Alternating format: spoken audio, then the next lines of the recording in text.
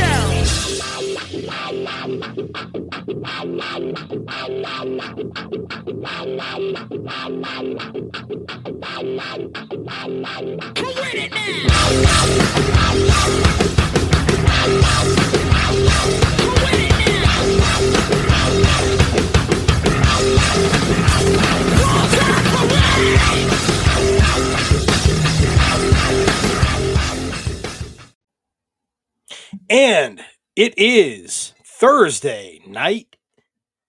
The virtual Green Dragon Tavern on the air is live, lit, and loud. And tonight's episode is sure to be a banger. We're going to be discussing some heavyweight stuff.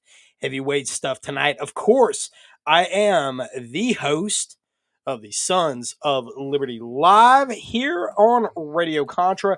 Top-ranked podcast until we were shadow banned. And pretty much actually banned in real life over on YouTube. And we're going to be talking about that a little bit as well.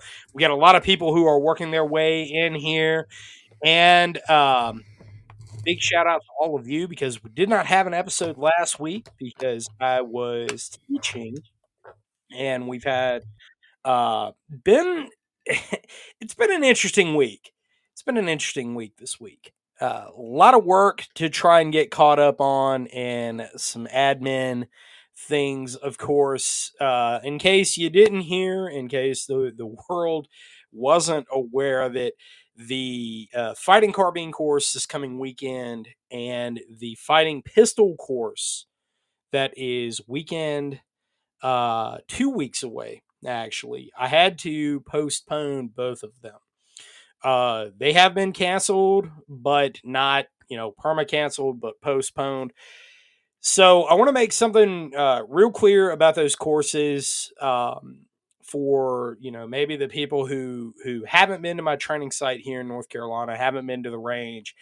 My range that I have is in a very large open field that is on my farm here in North Carolina. So I have a 47-acre tract of land that, is, I make a lot of jokes about. It's uphill both ways, because there's some pretty monster hills on that place. Anybody who's been to the scout course knows when they're moving up to that final objective and they're just like, man, really? This we got to move up this, and it's like, yeah, you're getting engaged, you got to go, you got to hit that target, just kind of as a final kick in the balls, smoking those legs, seeing how much squat time you put in at the gym, how much work have you put in on that squat rack. But, I laugh about that. But down on the range, it is kind of an arduous task to get down there, as anybody who's drove down there knows. And this past week, we had a whole lot of rain. We had a couple of inches of rain. This week, we've had a couple of inches of rain as well. The hill going down, the road that accesses the range going down there, is in pretty bad shape. And reluctantly, I do not, as a rule, I do not pause training because of rain, because of adverse weather conditions. That really doesn't enter into my psyche. As anybody that's trained with me knows, in the adverse weather conditions, doesn't matter how hot it is, doesn't matter how cold it is. I've run classes where it's 100 degrees plus. I have run classes where it was pouring down rain. There was matter of fact, the very first scout course I ever ran, there was 3 inches of rain during that time. 3 inches of rain, and that was miserable for everybody, including me. I've run classes in Yakima, Washington, where there was freezing rain, then ice, and we had absolutely no shelter to get into, so we were just out there sucking in it.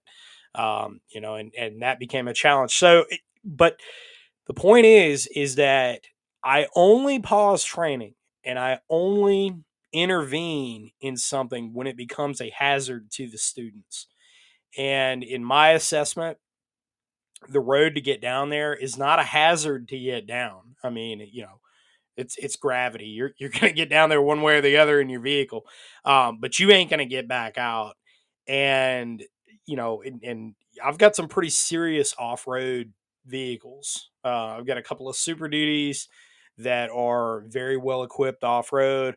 I have a K5 Blazer, an old Cuckbee that's running 1151 surplus tires under it, and it's got front and rear lockers. I am very well equipped to operate off road. Here's the problem. Safety is always the forefront in my mind when it comes to training. And if something happens on the range and I can't get you off the range in a timely fashion to get, let's say, worst case scenario, like it's a live fire range. I mean, it is, you're talking about a fighting carbine course, people are shooting, it's a live fire range. And even though I run things and manage things in a, very well controlled way as, range safety officer and everything, you never know. Okay. You never know. And so if I don't have a way to get you, off the range and taken care of, that presents a safety hazard to me, I got to call it. I don't have a choice in that. So I'm not going to take a chance. I'm certainly not going to put anyone in jeopardy because of that. And so I called it. And there's been a couple of announcements that were up on brushbeater.org. And everybody that was enrolled in those courses has been emailed and, has responded to me. And let me tell you something. Let me just, I want to say this up front. The flexibility and the generosity and the kindness of this community in me explaining that has been really incredible. The feedback that the students have given me has really been very understanding, and believe me, I appreciate that. Because you could be, and you would be well justified in doing this. You could be that guy that's, hey, I paid for this class, and now you're canceling it, and what the fuck, man? I mean, hey, and I would totally get it. You could pour that heat on me, and I totally get it. But you didn't. And for everybody that was enrolled in class, you didn't do that. And I really, really appreciate it. So those courses have been rescheduled. They have been rescheduled. They are up on the calendar. Fighting Pistol has not yet been posted, but there will be a date for that. It's coming up right now. May is the projected date for it, the first weekend in May. So that's going to be going up. That's going to be going up very, very soon. And, probably over the weekend, we're going to get, all those little things squared away. But I'm not going to do anything that's going to put my students in jeopardy ever. That's just out of the question, because if you're getting hurt in training, that's really, really foolish on everybody's part. And it would be very irresponsible of me as an instructor, as a trainer, to say, hey, I really am not putting your well-being at heart here. I really don't care. Because I do. I care very, very deeply about that. And I'm going to make sure that everybody is safe first and foremost. I know that it is a little disappointing because believe me, I would love to be out there. Fortunately, this coming weekend looks like it's going to be pretty decent. It's going to be cold here, but it looks like it's going to be pretty decent for once, because we've had this like cold, sloppy rain that's been hitting where like I wouldn't be so bad. It wouldn't be so bad if it was snow, but like it's cold enough to snow, but for whatever reason, it's just not. It's just cold rain. Um, I'm just saying we've had one of those winters, so it's one of those wet, cold but not quite cold enough winters where everything is just damp and like just and hey, it is what it is, man. You just have to, you got to roll with the punches. You got to flex when you can. And Semper Gumby, as a good friend, former platoon leader of mine, used to say Semper Gumby all the time, and he was exactly right. But it is what it is, man. You got to remain flexible. And so, this certainly is not affecting the intelligence and the intelligence collection and urban tradecraft course that I have coming up weekend after next. It has zero impact on that because you don't have to drive to the range for it. It's just going to be here at my place, and of course, we're going to go into town, and we've got some fun activities there for your practical exercises. And it's not going to affect the scout course. The scout course, everything should be squared away by the time of the scout course to where it won't be an issue. So we should be good to go. And it's not going to affect the scout course anyway because, push comes to shove, you guys really aren't going to be driving down to the range for that anyway. You'll just be humping it in and humping it out. So it is what it is. No biggie. All right, no biggie. So that's with the admin announcements. One thing that I do want to say also that I want to point out, I never spare an opportunity to thank this audience. We're coming up on, today is 2 February 2023, and I am very, very elated to report to all of you that the Gorilla's Guide to the Baofeng Radio is still in Amazon's top 1,000. It is still a number one bestseller. It is still at the top of a lot of people's lists when it comes to professional references.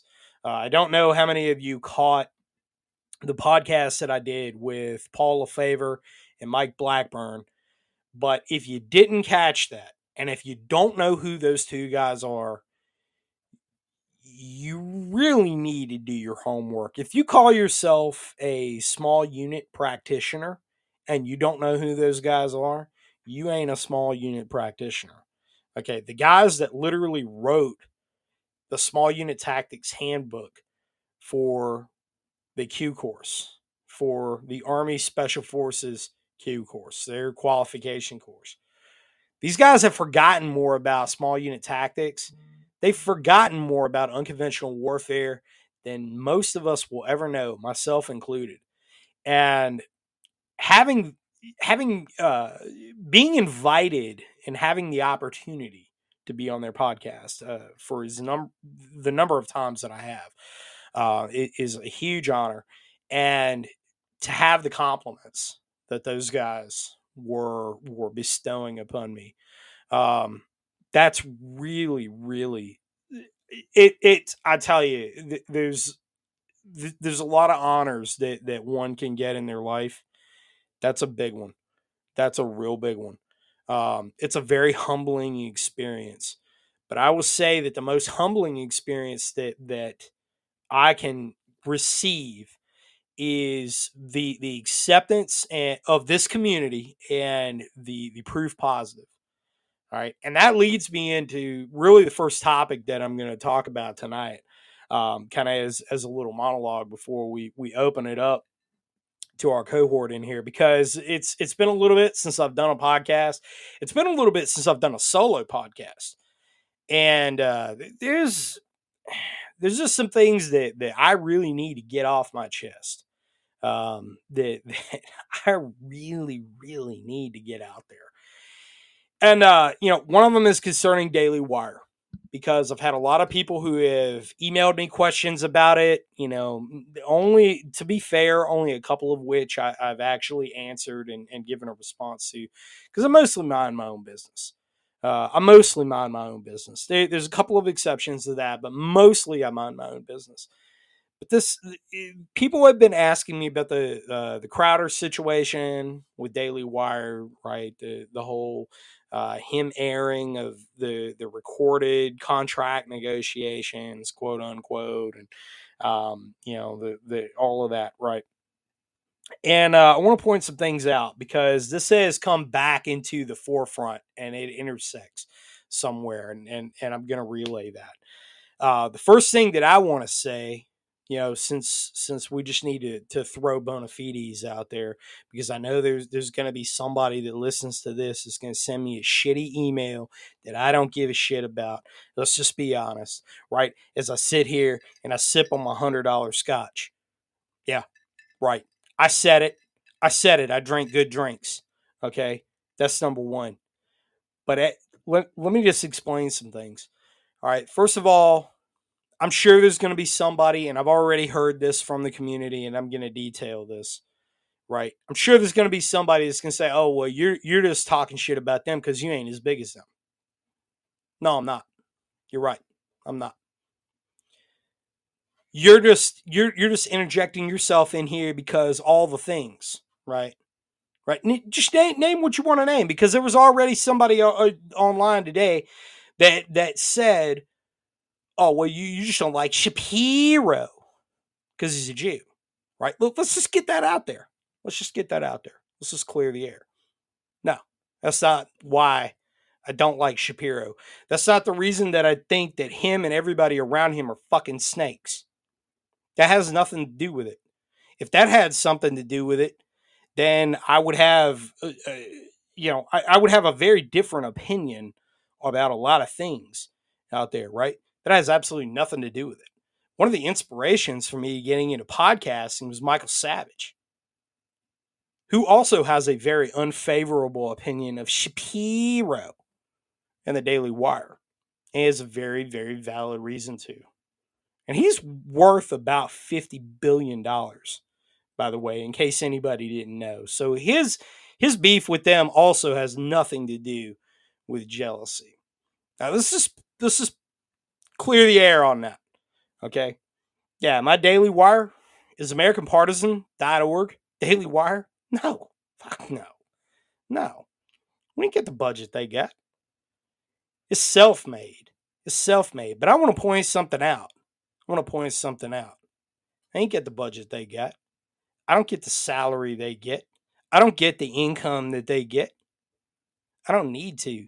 Let's examine some facts real quick. I'm going to spit some facts at you. I've been in the top 1,000 on Amazon since my book was published. My book hit the top 1,000 on Amazon before I even knew that it was up. You understand that? Do you understand that for a self-published book? I didn't even know that it was up. Top 1,000. It was in the top 500 for quite some time. Sometimes it bumps back up there. It just depends. Who gives me a shout out, who doesn't, right? Number one bestseller hasn't left. AmericanPartisan.org, a website that I started up with 4 of my friends. 10,000 hits a day, right? Let me tell you about Radio Contra, a podcast that I started because I love talk radio. And I wanted to just throw my hat out there. I wanted to see if I could do it. I wanted to see how I measured up to the greats. Michael Savage being one of them, right? Shoots up to number one. And believe me, I keep the receipts. It's out there. Didn't nobody pay me nothing. I got shadow banned. And guess who I beat? In all that? The Daily Wire guys. All those clowns over there. The little skinny motherfucker in the skinny jeans with his little beard grown out telling you ought to not do all the things, right? Well, he knows what it means to be a man. Motherfucker, let me tell you what it means to be a man. Walking 14 miles on a mission insertion with 6 other guys alone, unafraid, knowing that there's an enemy out there that has went his entire life waiting for that moment to kill you. And you're there hunting him, the most dangerous prey. So don't you tell me about what it means to be a man. I don't need your advice. I don't need your advice.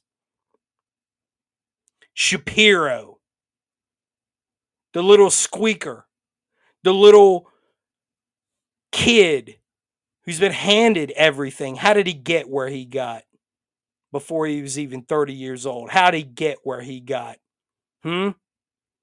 Answer me that. Tell me where he got to where he got. And he told you 2 years ago. He had the audacity to tell you 2 years ago that if you didn't believe in getting a vaccine, that you didn't believe that getting this mRNA vaccination, right, which isn't that at all. He had the audacity to tell the public that, well, then you were just some tinfoil hat conspiracy theorist, right? Just some tinfoil hat conspiracy theorist. Well, you know, if I just talk fast, that means I make a coherent argument. But really, pardon me, buddy. Pardon me. And now all of a sudden you want to backtrack on all that? Oh, no. No, sir. That's not how it works. You don't get that right. You don't get that opportunity. And you shouldn't get the opportunity of the American trust ever again. You can try that shit on a stupid populace. But let me tell you something about the populace. They chose. When they were given the choice, they chose. And I didn't have advertising dollars behind me. I didn't have $1 million contracts behind me. I didn't have an army of lawyers behind me. I didn't have nothing but my friends and my soul, my honor, and I knew what was right. And look at us now. Look at us now. #1 bestsellers on Amazon. Made it to number 11 in education. Just think about that. Think about the gravity of that. Number 11 in all books of education. The Gorilla's Guide to the Baofeng Radio. It's validation of this community. I don't want to hear a damn word about how this sorry asshole and his little group of miscreant sycophants around him are going to save the Republic. Because if they harbor the likes of him and other snakes that talk out of both sides of their mouth, then a Republic ain't worth saving. And a populace that tolerates that crap, they ain't worth it either. Savage was right. Michael Savage called him from the beginning. Period. End of story. And they're perfectly fine with towing right up to the line, but not going beyond it. Period. Period. End of story. Not us. Not us. I'm not here to tell you what you want to hear. I'm not here to tell you anything that's going to make you feel good. I'm here to tell you what is going to keep you alive. And that's that. You take it or leave it. You take it or you leave it. If you leave it, thank you for your time. Best of luck. If you take it, welcome aboard. So, with that said, now that I've talked for 23 minutes, I do believe that I need a bit of a refreshment. Joined by my wonderful guests in here, my cohort, my partners in crime, bestsellers of books in their own right, starting from the top of the list, Mr. Joe Dolio, tactical wisdom himself. What's up, brother? I think we have fixed the microphone problem. Ooh, you sound great. Yeah, we're having a good Thursday here. Went out and taught a Bible study tonight, and while wondering if the power's about to go down because of this Chinese balloon. It's something I didn't need on my Thursday, but hey, we'll figure it out. We'll see what's going on. Oh, but also I have a question. You mentioned having to assault up this big hill at the end of the scout class. Is it too late to cancel my reservation for this class? You're a Marine. Let me tell you something. You're a Marine. And I'm told that you never quit being a Marine. This is true. I was told this. Is true. I was told this by a guy who was easily 350 pounds. Wearing his circulation socks, and he reminded me that he was never not going to be a Marine, and I was like, "Hey, dog, I feel you, man. I feel you." He's talking about me, just so you know. Well, no, not you, not you at all. But see, here's the thing, man. If this dude was like 60, I'd be like, "Hey, man, hell yeah." That's right, man. You keep because I mean, when you hit 60, you're gonna have challenges. You're gonna have health challenges. Like they pop up. But I will say that this dude was nowhere near 60, and he was closer to 50, but south of 50. So we'll just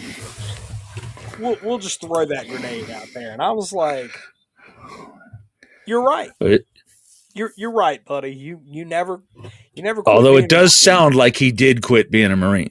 But hey, it does. Yes. But hey, I think that's not me. And I've been out training in the hills, getting ready for it. I don't have hills like you have hills, but if I go up them twice, it's almost the same thing. So I'll be ready. Hell yeah. No, you'll be fine. You'll be fine. It's a ball smoker, man. It's a ball smoker. And I mean, it's going to be Scout Course, all my Scout Course grads, and there's a lot of them in there. Be prepared in the comments is a fellow Marine, and he will be there, by the way. He is going to be at the Scout. He's an alumni, so he's going to be one of the guys that you're shooting at with the blanks. He's going to be one of the guys taunting you. So it's just going to be really interesting to have two Marine Corps NCOs fucking with each other. The whole class. Oh, yeah. It's going to be a good time. That actually sounds like fun. I'm excited. But hey, listen, I got to point something out that just happened in the chat. Mags just laid it out there. I'd love to hear Joe, Stan, and Scout do a podcast episode. Oh, yeah. I think we need to do something about the Duchy of Montana. I think this needs to happen. I would love to. I gave him an open invitation. He's got an open invitation, so we need to put something down just concrete. And I'll hit him up. I will say, for anybody who hasn't listened to Council on Future Conflict or Privy Council, that he is one of the most intelligent people that I have ever had the honor of having a conversation with. And I absolutely, I think that Stan is a national treasure just based on his IQ level and his ability to formulate a coherent argument. I mean, I always just sit back and love to listen to him. Yeah, I do too. And what's crazy is he's one of the only guys who actually understands the China versus the southern border situation perfectly. Yes. Yeah. Absolutely. Well, I think that they understand our northern border now too. On the northern border, he did reach out to me on Monday and said that sometime here in the spring, you and I need to come out and do some testing and some walking and devising a program for his plan there with the Bossk Shepherds and training courses. So keep that in mind too. Lovely idea. Yeah. I think that's a lovely idea. I have a little bit of time in May, and I hear May is nice in Montana. So Well, it all depends on if a Chinese balloon dumps on it tonight or not. So yeah, I don't. That's gonna get that's our next topic. We're gonna get into that once we've got everybody in here. yeah, let's do that. Real quick, because that's gonna be, we're gonna have a lively conversation on this one. I think. Madman Actual, what is up, brother? Brother Madman. Yes, sir. What's happening? There he is. There I I thought am. your former employers had cut you off. They were Yeah. like, No, no they never more. better than that. They couldn't shut me up when I was there. They can't shut me up now. That's just not happening. You're like, you strike me down, I will only Yeah. get stronger. Safe when. Ah, I finally I totally got my head out of my ass and I officially have the and FL message on my Android tablet. excellent. There you go. I actually tested that last week. That's pretty It sweet, only dude. took like 3 hours for me to actually figure out what I was doing with my life to get it on there. But once I figured it out, yeah, it's working. I only have one tablet. The other one's on the way. For some reason, it was like, I don't know.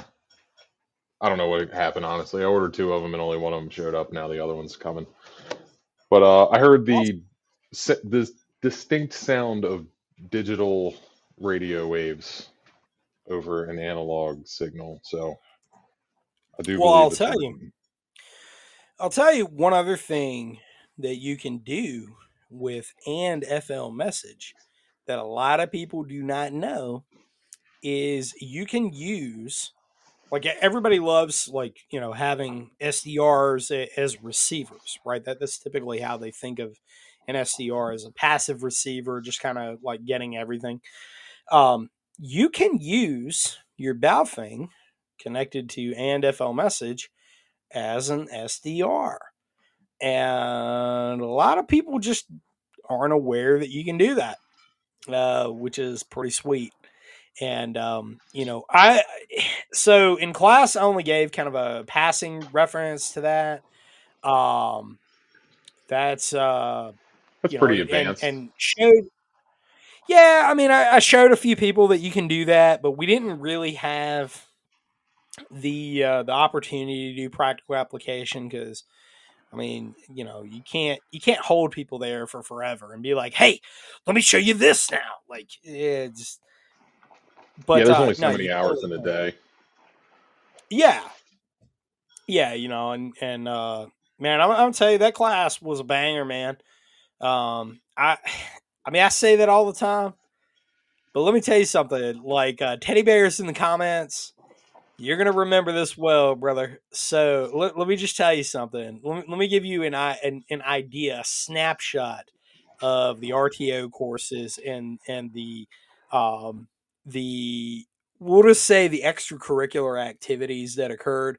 So one of the nights there culminated in them carrying me around in I have a armchair, like a legit armchair in the classroom, and my dad put it in there, and it, like, that was kind of an inside joke between him and I, back when he was living, because um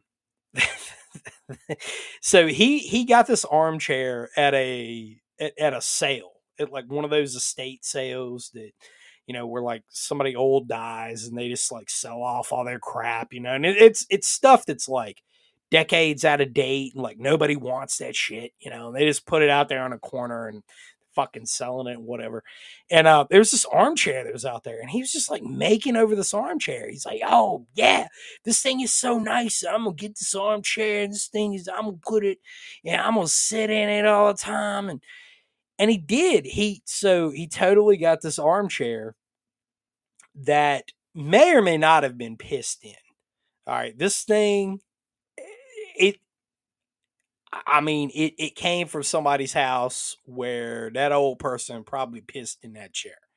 And so, and I'm like looking at it just like, nah, I don't want that. So anyway, when we, long story short, when we switched the training locations back when he was still alive, and we shuffled some stuff around so that I would have a larger classroom space and everything. He brought that chair and he put it in the garage, and put it out there. And I was like, hey, and he did it after I set everything up, and he put that chair in there, and he's like, I got that comfy chair out there, so if anybody wants to sit in it, while they're in class, they can sit in that chair. And I'm like, get that piss chair out of here. And he did it. He did that because he knew it was just screwing with me. And he put it out there. And then, unfortunately, it wasn't long out. It was like a couple weeks after that he started going downhill. And it was like an inside joke between him and I. And then he started going downhill.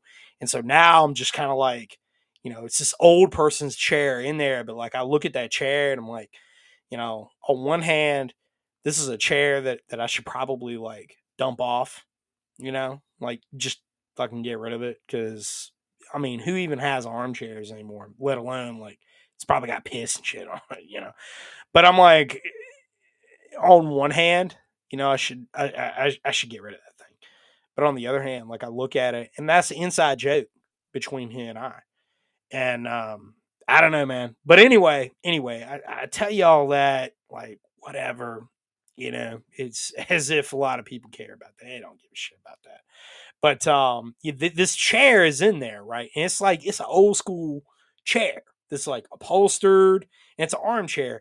And these fools, like, I come in, and so I had a couple of guys in class who are racers. Like, they race Porsches.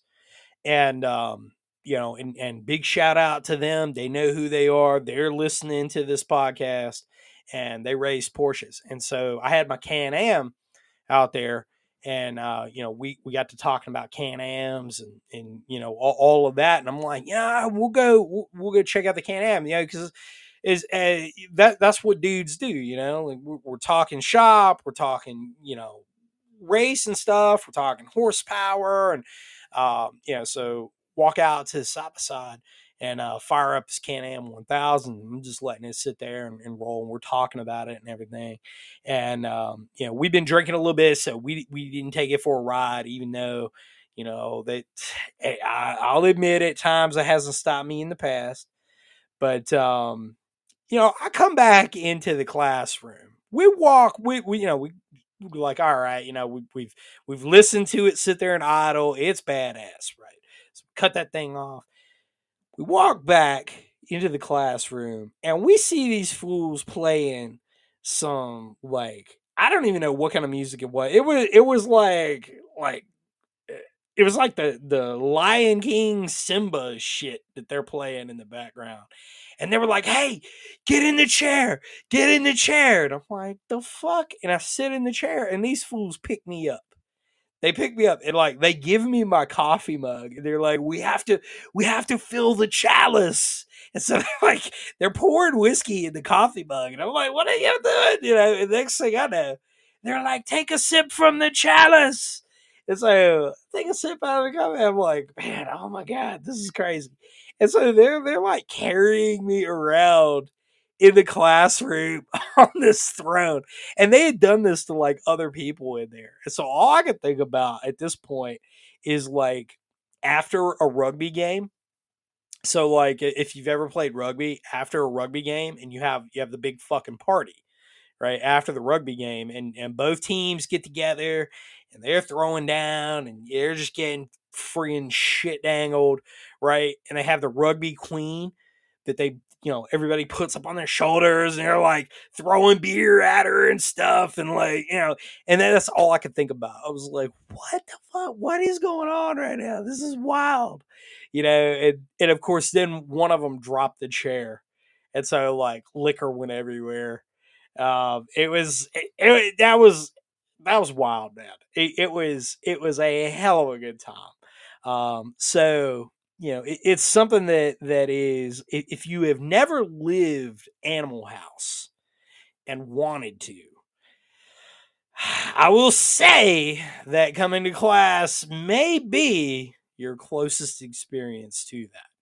Maybe. Only here in North Carolina. When I go other places, I'm on good behavior because it ain't my house. But when I'm partying in my house, oh yeah. So Teddy Bear in the comments is saying not as drunk as we should have been. Well, that is because we had things to do the next day, which makes it all that much more fun. So, 305 HAD in the comments is saying Florida says otherwise. Well, that's because the owner of the property in Florida was there and was actually more belligerent than everybody else. So, at that point, it was a good time. Bo Diggity in the comments says that sounds like a bunch of flags. I'll give you $50 for the chair. Hey, brother, come on, bring a truck. It's one of them deals. Bring a truck if you want it. You got it. I have good 2 times. armchairs to replace that one. I don't want more armchairs in there. We don't need more armchairs. It's unnecessary. We don't need an armchair, man. We need one for Cowboy to take his naps in the class.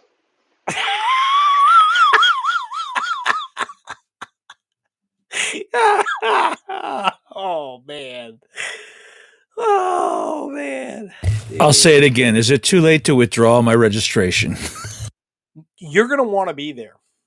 Okay. You're the one. Let me remind you of something, Mr. Dolio. Uh-oh. You're the one. Well, I can remind you of a few things, but I just want to say, you were the one who bragged to me about sleeping on the side of a mountain with Mark Sibley. Okay, hold on. Let's sleeping with Mark Sibley sounds a little sketchy, but it does. It did happen. We said it that way. But I will say Braxton McCoy was there too. So come on. That's fine. And McCoy is the wrong guy to ever send on a beer run, because I sent McCoy to pick up some Yuengling, and my man comes back with cans. No. I drink Yuengling in cans. It's better in bottles, but I drink it in cans. Oh, I drank it, but no. Of course. So don't send the redheaded redneck to get beer. I will say that this class drank an incredible amount of beer. I've had, the RTO course in Florida, those guys drank more liquor than any class I ever had. That was wild. How much liquor those guys drank. But this last class drank more beer than I think anybody has drank yet. That was actually pretty incredible to watch. There were some beer drinkers in there, man. That was something. But working our way back down the list, talking about beer drinkers and free thinkers. Johnny Paratrooper. Yes, sir. Yes, sir. What you doing? I'm getting ready for a fuck or a fight, and I'm 6'4", and I don't fight people shorter than me, so pretty much narrows things down. Uh-oh. Yeah. Has Johnny found the woman of his dreams? Yeah, it's called 4'11" of her. It's called Sam Adams. Sam's a chick's name. You don't know that Sam Adams isn't a chick, you know? It could be Samantha Adams, and she just likes to be called Sam. I've known many of Samantha that just wanted to be called Sam. And yeah. The hot to not ratio was high among them. Yeah, so, Sams are usually pretty hot. They got to hold up that Sam legacy, and they tend to follow through on that. They do. They're usually pretty crazy as well, though. So like the crazy to hot ratio is pretty high with them also. I knew I knew a lot of rave girls that like were named Sam. You know, like Yes. festival chicks. Yeah, that's also kind of a thing in Yes. my area. But Yes. yeah, Yes. yeah, those festival chicks are wild. Yeah, man. Well, but that's a good thing. Yes. That's a good thing. Yeah. I mean, I love music. I love music. I mean, you say festival chick like it's a bad thing. No, it's not. It's not at all. Because I mean, I'm there. They're there. It's back in the day. That's back in the day. Not no more. We had some great venues in Maryland. Yeah, you did. You still do. We do, yeah. I mean, we still have power Yeah. plant, sound stage, and the pavilion, and Bro, that's where Clutch cut their teeth. There, I mean, we got the Auto Bar, yeah, Wrecker Theater. There's some local stuff. I'm not talking about like the big venues, but the big venues are great. I'm talking about the little stuff, man. Yeah, we got some like 200, 300, 400 max capacity. I mean, you really can't fit more people than that in these bars, and some really famous people pull through and play a show, and they're affordable because it's like the locals are the only ones that read the marquee on the way to work, and they're like, "Oh shit, so and so's in town tonight." It's like, I'm going to go to a fucking show. And you're like one of 250 people there. It's like a private show. It's kind of cool. Yeah. And it's totally affordable. Well, we were talking about Clutch. Like, you and I have had that conversation about Clutch many times. Because, I mean, you're a music fan. Yeah, they're great. I'm a music fan. Well, Clutch being Baltimore natives. I mean, the power plant, like they cut their teeth there, like back prior to Spacegrass on the original Clutch album. When like Clutch, a lot of people don't know this about Clutch, is they actually started as the Bakerton Group. A lot of people think that the Bakerton Group, which is just an instrumental band, is a side project. That's actually not correct. Clutch was kind of a super group of its own. Like, so for like the non-metal people and the non-music people, like when you're talking about a super group, you're talking about musicians that already made a name for themselves in other bands, and they get together and they're playing. Clutch was already kind of back in like 92, and I think Spacegrass came out in like 94. So way before like Robot Hive, Exodus, and all the stuff that would go on to make them really famous. Because I think that Robot Hive honestly is one of their best albums. It's one of my favorite albums. Elephant Riders, I'd say actually with Clutch, Elephant Riders is my favorite album of them. But those guys, man, like Neil Fallon and all of them, they cut their teeth there. And they, like Bakerton Group, they started out just as musicians for other bands, and then they got together and just made this like quirky, they were a contemporary of Primus, and like they had the Les Claypool like writing these like Gonzo style lyrics that were just like off the wall. Nobody knew what the fuck they were about. They didn't know what the lyrics were about. Like Neil Fallon has said that many times. You don't know what any of his songs are really about. It's just like stuff, right? He just like takes all these elements of different things and puts them together, man. Yeah, I've never watched any interviews with him. Are they good? I'll find one and post it on AP. I'll find one and post it on AP. Man. You need to. Neil Fallon's a genius. I mean, he, he's not somebody I would say like, because in our community and the conservative end of things, like people want to. Damn, he did a song with Volbeat. I love Volbeat. Yeah, there it is. Yeah. I don't want to Neil get hit with a Fallon's- copyright, so No, that no, was you're an good, that was an buddy. accident. LOL. That's fine. It's fine. If it's less than 30 seconds, you're good. But Neil Fallon has done a lot of stuff with a lot of different artists out there that people don't really know. Like he gets credited in a lot of stuff. He's also done a lot of songwriting with other artists out there that he's been credited for, but he hasn't necessarily played on their albums. That actually happens a lot in the music industry that people don't know, and because they associate an artist with like their songs, right? But their songs maybe weren't written by them. In a lot of cases, there's a lot of there's a lot of that goes on, man. But yeah, dude, like I'm gonna tell you something though. The point of all that kind of rambling and nerding out on music is when you hear a band, whoever it is, in a tiny little venue, like you hear them in a small venue, that is where really the best you're getting the best quality. You're that separates the men from the boys right there, honestly, because when you have a small sound stage, they can't put all of the amps up there and like overdrive their music and like you can't get away with that stuff. That like a lot of your arena rockers and the 80s was real bad for this. You had all the bands that were named after continents, Europe and Asia, and like all these that were playing just bullshit songs.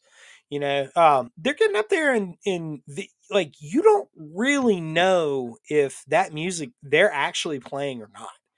Because I mean, I mean, if you're 80 rows back from the front stage, you don't know if they're actually playing or not.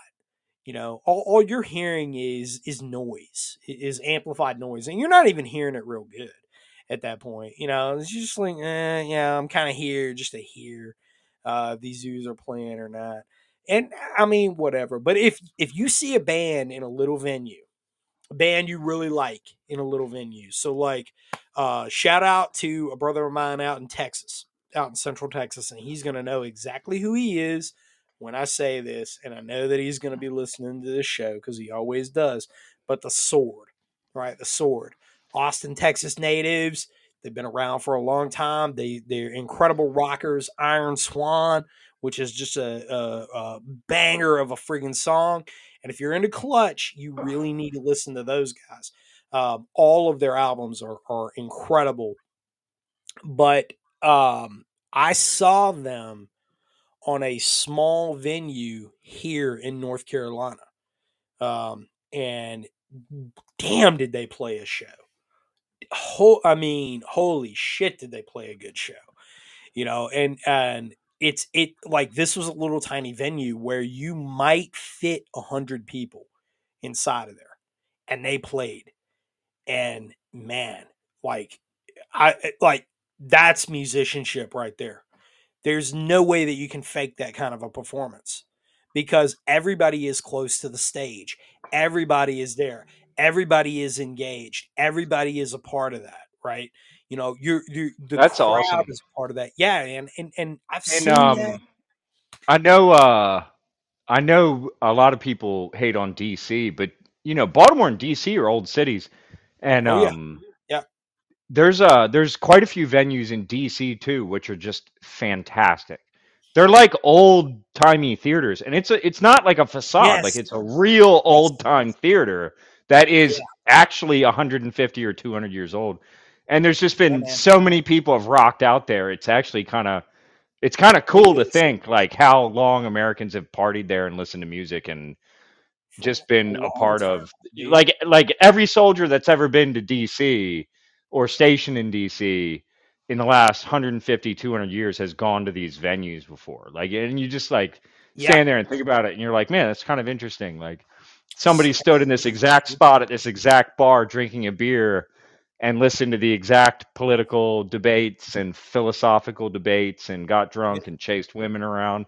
It's kind of neat. I don't know. I've always it's neat, thought man. living in the Northeast was cool because of how old it is.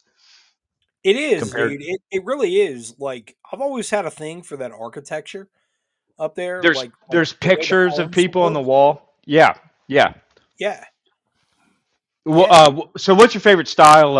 I like Art Deco personally, which is early 20th, but I Oh think that's no, like one of the peak no, aesthetics. no, But no. I the think the nah. colonial, Yes, colonial, man. So there's a bar here in North Carolina that if we get a chance and you make your way down here, I'll take you to because you really you need to go there. But it is Natty okay. Greens. It's Natty Greens in Greensboro. So Natty Greens is a local brewery. It's in Greensboro. Obviously, it's named after Nathaniel Green, right? But their bar downtown, where they have a brew pub and it's 2 stories. When you go in there, so this old school, it's colonial style. Everything in there is colonial style. So they've got chair rail molding in there. They've got crown molding. They've got foot molding. And so when you walk into a place, so anybody that's not familiar with carpentry, right? Um, Chair rail molding is something that is seriously antiquated, and it's something that you don't really find in homes. You're not going to find it in modern homes because we just don't do that anymore. But if you look at the root, like up towards the ceiling in your house, you have that crown molding up there, right? Little carving, and it's a long strip, and normally you can buy those in like 8-foot sections or 10-foot sections. You put them up, right? And that's called crown molding. Well, what we used to do was we used to put that about belt height, and that was called chair rail molding. And what that was for, believe it or not, people are gonna laugh this because like we think of history like people in colonial times being like all prim and proper, and like, oh yeah, we are very proper about all the things, right? Very Nah, man. British. Bro, people got rowdy back then. They got rowdy as shit back then, you know? And I mean, because they didn't have anything better to do, dude. People did not have the distractions that they have today. They They'd didn't have, also get sick with some venereal disease or cancer, and they knew yeah, it was they were clocking out, or they'd get like diabetes, and they yeah, knew they were clocking out in a month or two, and they would just yeah. go off the wall. It's like, it's fucking man. Like, we And didn't know it's what the truth. diabetes It's the was truth. then. It was just like if you got the gout, like if you drank too much liquor and ate too much red meat, and you got the gout because your kidneys are fucked up, and your feet swell up and whatever. Like they just call that the rich man's disease. That's what it was called. But anyway, to my point, man, the reason that there was chair molding in a house was so that if you were in the dining room and you got too drunk and you turned your chair over, you wouldn't go through the wall. It was there. It was a way of reinforcing the wall so that you didn't go through the wall. It was something that would Like out catch of you. a cartoon or something. That's Yes, I'm funny. dead serious. That's funny. That's where it came from. That's where it came from. They were like, "Hey, we got to do something. Like if Billy over here drinks too much liquor with dinner, he's getting a little too rowdy, and he turns a chair over. We don't want him going through the wall. Like there's got to be a brace there that keeps him from going through the wall, and that's what it was for." And I mean it's a antiquated thing. You don't see this anymore in modern houses. They don't have that unless they're just going for that aesthetic. You don't see that. But at Natty Greens, they got all that, man. And when you go in there, it's so cool because all their beers are named after Revolutionary War stuff, right? Except for Michael Jordan's signature. He's got a signature beer that's there as well. But aside from that, um, that's because somebody the other day, I don't remember who it was. Somebody the other day on Twitter was asking who is the GOAT, right? Who is the GOAT, the greatest of all time, Michael Jordan or Tom Brady? And I'm like, is this even a question right now? Like you can tell that. I mean, 90% of the respondents to that ain't from North Carolina. If you're from North Carolina, there's only one answer, like period, end of story. You know, and I mean, like on one hand, you know, I know apples to apples and whatever. You know, you got one athlete that was football. You got one athlete that was basketball. You know, we ain't gonna talk about his short stint in baseball. That's, you know, we'll just forget about that one. But two completely different worlds. I totally get it. But when you're talking about just raw athleticism, I mean, Brady, yeah, this is a case to be made for Brady, but come on, man. Jordan, no question. North Carolina, and I'm not even a Carolina fan, you know, on record. I'm not even a North Carolina fan, but come on. The man's favorite cigar of all time is a Partagas Lusitanias. And that right there tells me he knows. This man knows. He is cultured. So, you know, I haven't heard, to be fair, I didn't know Michael Jordan smoked cigars. Oh, man, yes. He's been I didn't know that. Cigar aficionado. Oh, yeah, dude, he smokes a lot of cigars. Yeah. Wow, I did not know that. Yes. Yeah, Jordan. That's interesting. Jordan is a cigar fanatic, man. Scout, you're like a fucking encyclopedia, dude. Just keep going, man. I am. I'm a basket of worthless knowledge. You know, Scout, I know a police officer just like you, and he can just he can rattle off facts for like 4 hours. He's got the same kind of memory as you do, and his speech is the same, where it's like every 5 minutes you're on a completely different subject, and I'm learning something new every paragraph. I'm like, what the fuck? Like, dude, Jordan. It's crazy. It's like he's reciting a book from memory or something. Jordan is a huge cigar fan, man. He is. Partagas Lusitanias. I will say that he did an interview. Man, I think it was with James Suckling of Cigar Aficionado, but I could be wrong. But I'm pretty sure that's who it was. Where he talked about his favorite cigars and, you know, what he smokes on a regular basis, kind of what he considers his grail cigar. It's if you're into cigars, it's worth listening to, because Jordan is very well versed in everything that makes smoking cigars what it is. If you're into that, you know, and if you're not into that, then obviously you won't listen to it, but whatever. You know, it is what it is, but it's like anything else, man. It's like talking about Rolex watches, or, you know, Gucci suits, or like whatever else. If you're into that kind of thing, that's your thing. If you're not, you're not. You know, but I mean, you know, it is. There's just some people that appreciate the finer things in life, and there's some people that don't. You know, and I don't know. We had a conversation about the music aspect over the weekend, and Teddy Bear in the comments was saying, you know, he and a few other people said that I need to do a podcast about my favorite songs. And I would have to actually, and we were talking about this. I actually had two distinct conversations about it over the weekend, and I've had others that via email that people have asked about. You know, you need to. I used to play a lot of music on this podcast, and now I don't. And I've told some people in person why I kind of shifted away from that.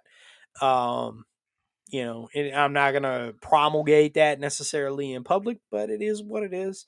But it's, you know, I play a lot of underground stuff. I played a lot of underground stuff, and giving some of these young artists, these, you know, underground guys, a shout out, and the overarching entity that promotes them got a little ill with me about that. I look at that like, hey, you know, I mean, your band is pretty much unknown. Like, these bands are pretty much unknown, and I'm giving them a shout out. And the people who are listening to this They listened to this one song on here out of an album that I paid for. I paid for it. I support as many underground guys as I can. I hear something and I like it. I'm going to support that artist. And they didn't see it that way, and that's fine, man. That's hey, I totally get it. I'm not trying to infringe on anybody. I've been ripped off myself as somebody who has intellectual property, and hey, I get it. And so out of respect, I said, okay, if you're going to get bent out of shape about that, then I'll step back, and that is what it is. But in person, I'm more than happy to give you plenty of pointers on cool stuff to listen to, and that list grows daily, believe me. But I am gonna do a podcast about things that I listen to, man, because Shooter Jennings, and I'm gonna say this because this came up in conversation over the weekend too. Shooter Jennings, Waylon Jennings' son, is really I talked about him. I had somebody reach out on Twitter who listened to the podcast I did with Clay Martin, and where I was talking about Shooter in there, and I was just like, hey, these elites, because Shooter did an album called Black Ribbons, and if you haven't listened to Black Ribbons, you really need to. It is a radio show host, which is another. This album specifically was another Oh my God. podcast. Oh, Patriot Man is like, yeah, I know this. No, I literally just said in the comments before you said it, I was like, we have to do the article on Black Ribbon, the podcast on Black Ribbons, a deep dive like we talked about a while back. Yeah, that album is fucking dude. So, so Black Ribbons, it was basically Shooter wrote a script, right, for a radio show host that was William Cooper, and he is gonna go the airways have been seized by the government. They're shutting down anybody who is not part of the status quo, who is not towing the line, and so it's this last night going into like prime time, going up to midnight to when they're going to shut everything down, right? And so this radio show host who's like William Cooper, Alex Jones. When this album came out back in I think it was 2008. Yeah, it was 2008. So when this album came out back then, Alex Jones actually invited Shooter on the show, and they played it. They had a listening party, and they listened to the entire album, and they played the whole thing, and it was really, really cool, man. And that actually got a lot of respect for Jones from me, because that he did that, and that was really awesome. But with Shooter, he did this whole album, and he had all these songs that had these real deep underlying meanings about different stuff, man. And it's one of those albums that you really have to listen to a dozen times to start really getting the nuances of stuff and understand why like certain elements of it are relevant. Because that first time that you listen to it, you're like, man, this is weird. Like this album's kind of weird. I don't really understand. And the point that I was making with Clay Martin is that Stephen King, ironically, narrated the album. He played the role of the voiceover, the Will o' the Wisp, the radio show host, and he's just narrating his last hours on the air. And it was so interesting to me to listen to this, and being a talk radio show fan, and hearing this album, and then when I heard that album, I said, man, I want to get into podcasting. That's something I ultimately like. I want to do it. I have no idea what I'm going to talk about. I have no idea what I'm going to do. And that was before I was blogging. That was before anything, man. I was still in the Army back then, and was like, I want to get into this. If there's a way that I can get into it, I want to get into this. And because of that album, like that was the inspiration. And then with the 2015 or 2016 election and going in, this was back in 2015, Shooter released it was 2010, correction, it was 2010 that he released that album, because in 2015 he released the 5-year anniversary and he did a podcast series called Beyond the Black, and he broke down portions of the album and explained it in detail, and it was so well done, man. It was so well done, and he dove into a lot of really interesting stuff, man. Like some things that you may not agree with, some things that you might, but at the end of the day, it was original, and it was something that was interesting, and it was worth listening to. And he is so smart, right? He is so intelligent that when you listen to that, you're like, man, I want to listen to more of this guy. And so he dedicated the album to William Cooper. There's some elements of David Icke in there as well, but it's mostly dedicated to William Cooper. And, being a huge fan of William Cooper and being inspired by him to do all this and just listening to that, you're like, man, here's this guy, right? He is the son of the biggest name ever in country music, right? And he's making an album that basically would terminate his career with any of the major recording studios, which did, by the way, it did. And he just started his own Black Country Rock, right? BCR. And, really cool. And fortunately, I can say this too, talking about albums and artists and, small venues. I have seen Shooter twice. And I met him here in North Carolina. I saw him out in Texas, out in El Paso, when he played out there at a tiny little venue in El Paso. And, there was probably a crowd of 50 people there. And man, what a banger of a show, dude. Holy shit, this guy was just awesome. I mean, he absolutely rocked the house. Saw him playing here in North Carolina, and there was probably there was probably 150 people in that venue. It really couldn't fit more than that. But as an interesting twist, right?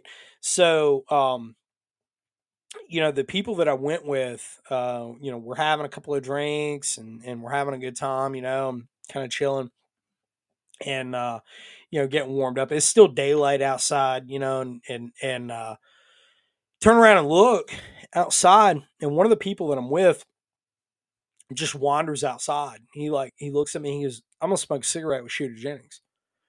And I'm like, what? And I didn't think anything of it.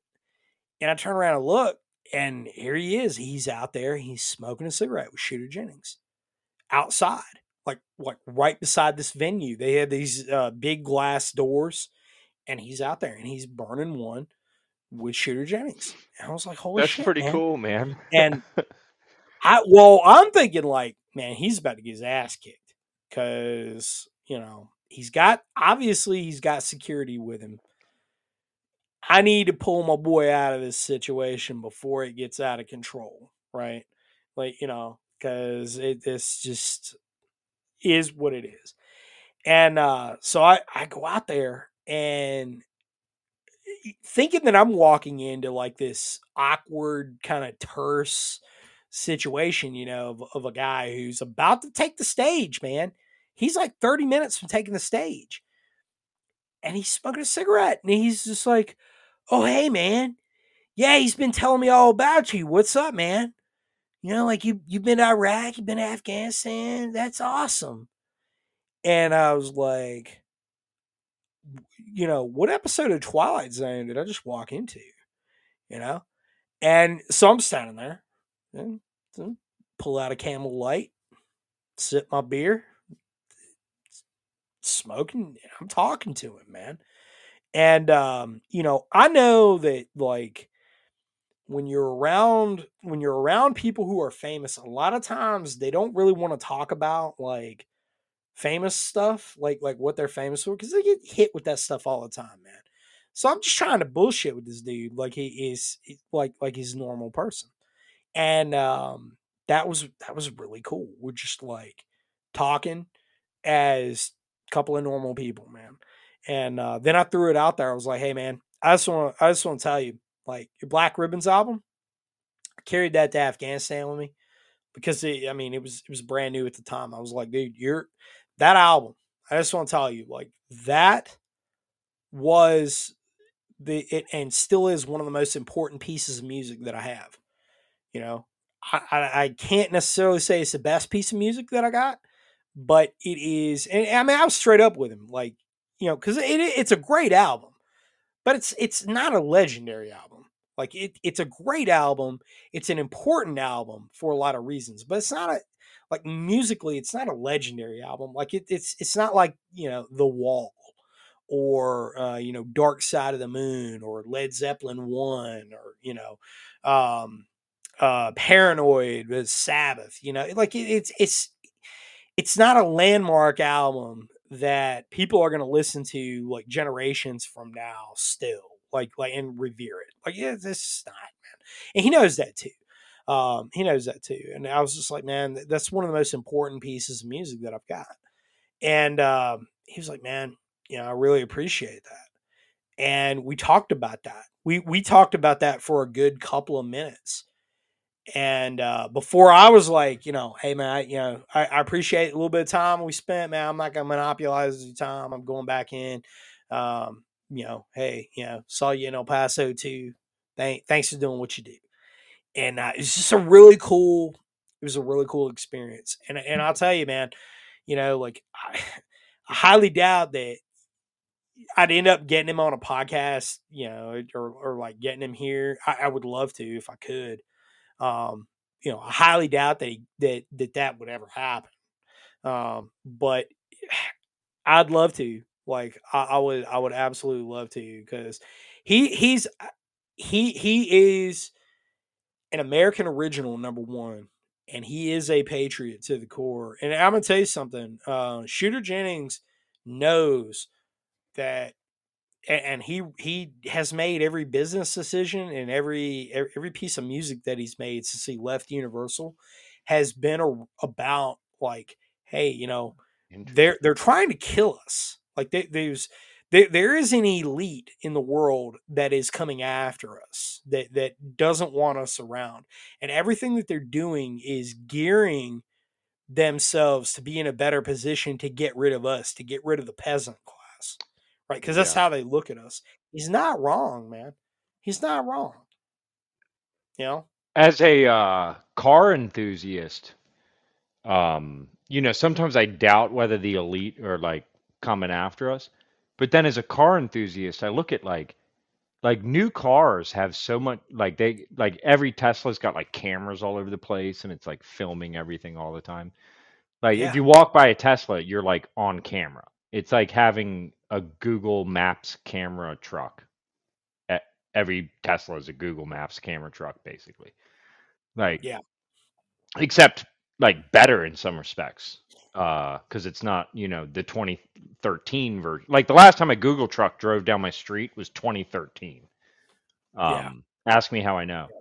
And but like, how many times has a Tesla driven down the road? Every day. Like who's got the better data, Tesla or Google? I wonder how Tesla makes so much money.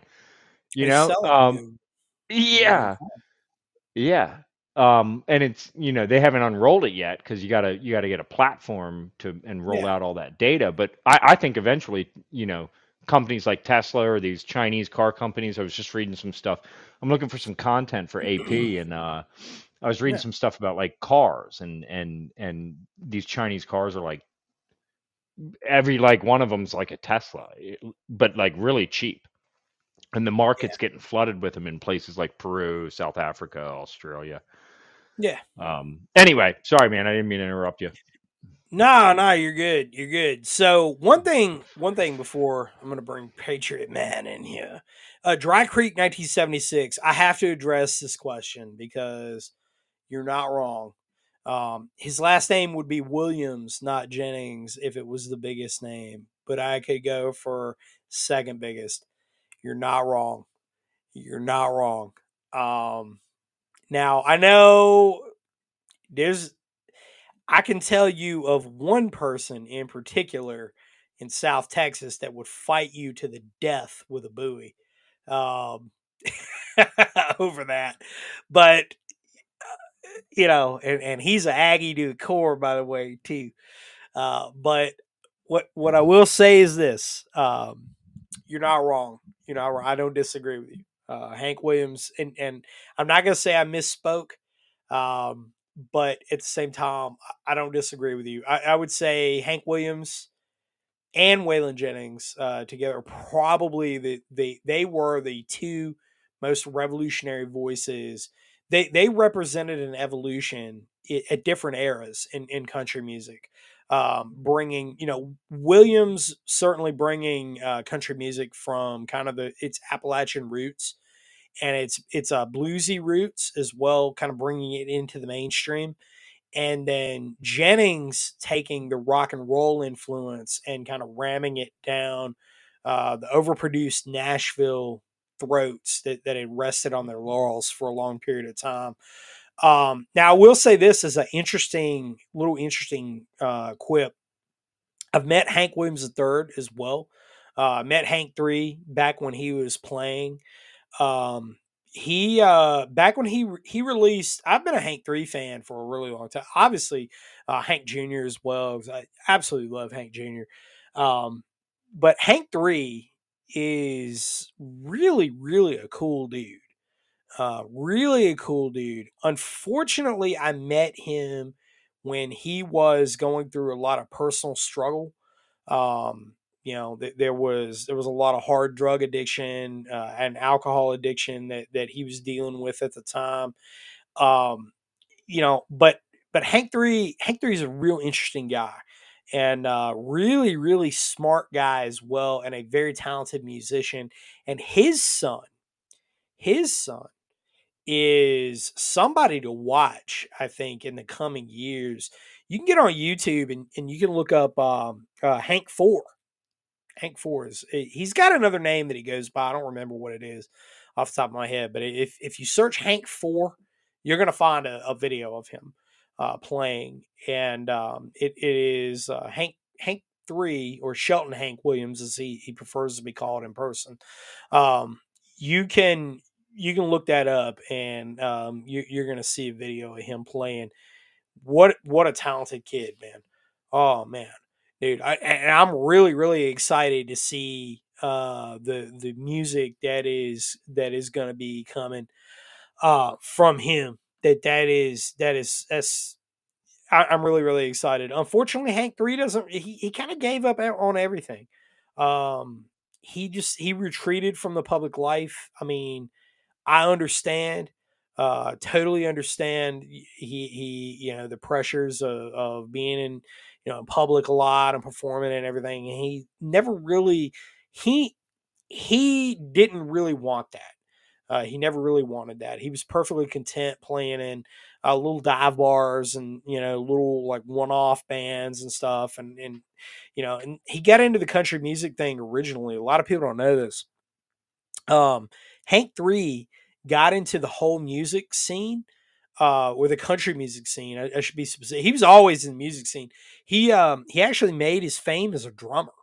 A lot of people don't know that. He was friends with Phil Anselmo from Pantera, and played as a drummer in a few different bands. He started in a punk band called Buzzsaw, and played as a opening act for a lot of other bigger names out there. And was just Shelton Williams. Nobody knew who he was.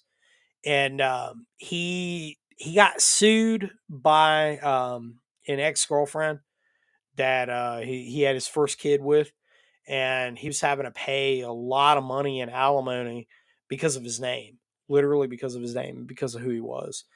And he originally had to go into country music because of that, because he knew that it would pay. And then from there, he kind of embraced it and embraced its roots, and released some killer albums, man.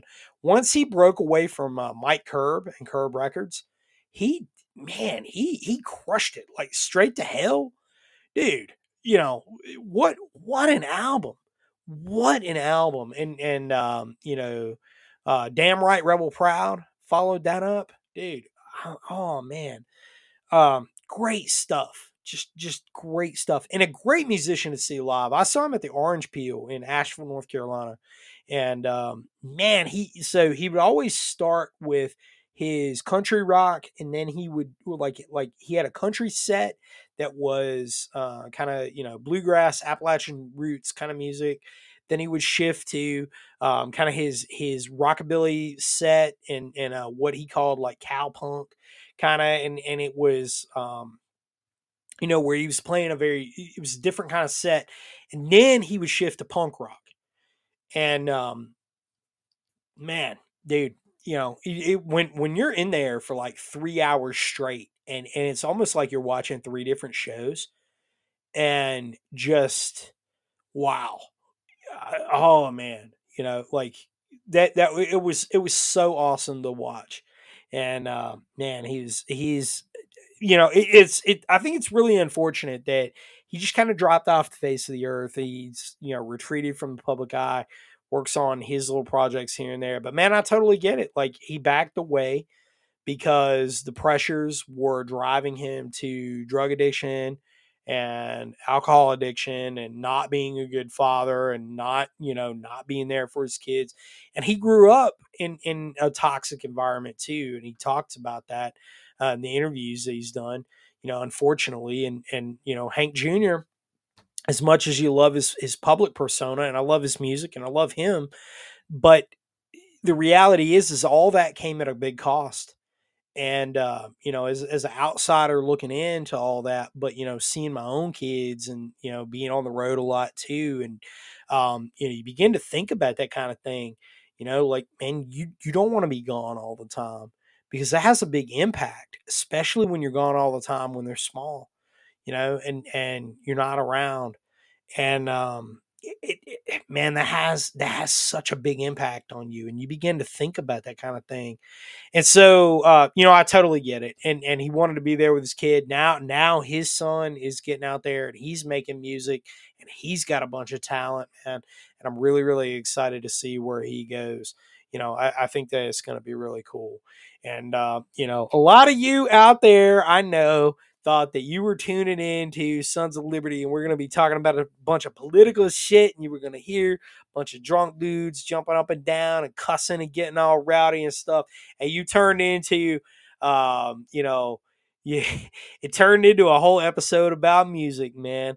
And I'm sorry. For those that are like, man, I'm going to cut this off. I know that I'm going to get a couple of angry emails out there, but I won't answer them. Or maybe I will. Because sometimes I'm in a mood. Sometimes I'm in a mood. Sometimes I like to pass that ball back. Just saying. Just being prepared. It says musical interlude. Yeah, sometimes Radio Contra, the musical interlude. Sometimes it is. I really do need to do an episode though, where I just talk about music, man, because it is such a big thing for me. Music, performing arts is such a big deal to me. Music is such a big deal to me. As I tell my friends out in Texas, like, every Saturday night. I grew up a poor kid in the South. I ain't got cable TV, man. I ain't got satellite TV. Like, we couldn't afford that stuff. So, we're just watching like whatever came in on TV. And so every Saturday night, man, we're watching Austin City Limits. So the local country music station back in the late 80s, early 90s was playing all this killer stuff, because that was like the golden era of things. You had Hank Jr., you had Reba McEntire, you had Clint Black, right? Yes, you had Garth Brooks, right? You had Chris Ledoux. You had all these incredible artists, and they were playing them all, right? So you had all this great music that was on. You had Austin City Limits. I was growing up in that, where that was what we got exposed to, and didn't really have a whole lot else other than that. So you gain an appreciation for arts like that when you don't have all the modern conveniences, quote unquote. So I feel bad for the young kids today that are really being served up with a lot of this crap for culture, and they're just not, man. They ain't got all that, they don't have the cool stuff. They have all these modern things, but they ain't got all the cool stuff, man. And I don't know. It's just my opinion. But hey, we could do a whole other show on that. Right now, Patriot Man, I have neglected, as I've still been working my way down my cohort that's in here, and I haven't even introduced you yet. This is a crime against humanity. How are you this evening? I'm doing fine. No, I mean, like I said, you and I share both an affinity for Black Ribbons and for Hank 3 as well. I remember driving from North Carolina to Tennessee and us just banging as we're heading through the mountains, just banging Hank 3. Yeah, I mean, I think we listened to like 2 fucking albums straight. So no, I mean, like I echo JP when the encyclopedic knowledge, because growing up I didn't really have a lot of that music up here. So kind of rediscovering at a later age on my own, and then what you've introduced me to has become kind of my mainstay music that I listen to. So no, I was just enjoying the ride, man. Like I said, I was late because I was doing once or twice a month do bar trivia, as I mentioned before, with the family. So my mom, my dad, my brother, and I were at trivia. It was a tough one tonight, but yeah, it was a lot of fun. So it's my excuse for being late. Oh no, nonsense, good sir, nonsense. But the title of the show, 99 red Chinese balloons. Yeah, just when 99 red love balloons. Whenever I join a show, and I immediately open up AP and I open up Twitter and I see what's going on. And the first thing I see was a tweet from Mr. Dolio himself. And I was like, what the fuck is this shit? So then, and I got 2 things up on the website real quick. But yeah, that's an interesting little fucking thing going on right now, huh? It is. And I don't know why. I mean, I get why they're hesitant to shoot it down, but I don't know why it's still in the fucking air if it's been up there for 3 days. Come on, I'm sure it's perfectly fine, and our sovereignty doesn't matter at all. Like, it's only surveillance. I was gonna say, I know you got thoughts. They probably did fry it with an EMP. So I mean, hopefully that's what they did. If you'd shot it down, it might start a forest fire somewhere, which they would all get laughed at. So, well, I'll point out that it's passing directly over our largest ICBM field, and it's headed for Malmstrom. So I'm sure nothing could go wrong. Yeah, I was about to bring that up. I posted on our account. I got it from one of the guys on Twitter, where it is it's showing the flight path of 3 KC-135s that are basically shadowing this thing, all of which don't have call signs. And when you're following the path of what it's circling above, yeah, it's basically floating above our ICBM site. So it's definitely innocuous. It's just a weather balloon going wrong. Yeah, it's. I'm going to agree that it's actually ridiculous that we didn't shoot it down. I mean, I get it. There's danger to people on the ground, but do you think there's not danger if it self-destructs themselves? Right? Well, I mean, I like the point you brought up on Twitter about the EMP aspect of it. Absolutely.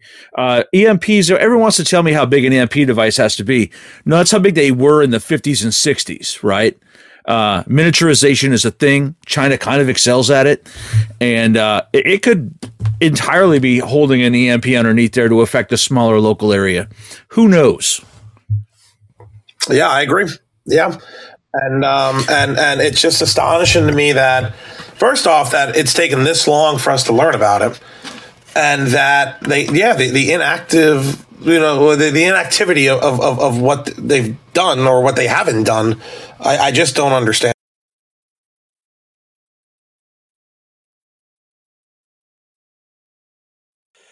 Yeah.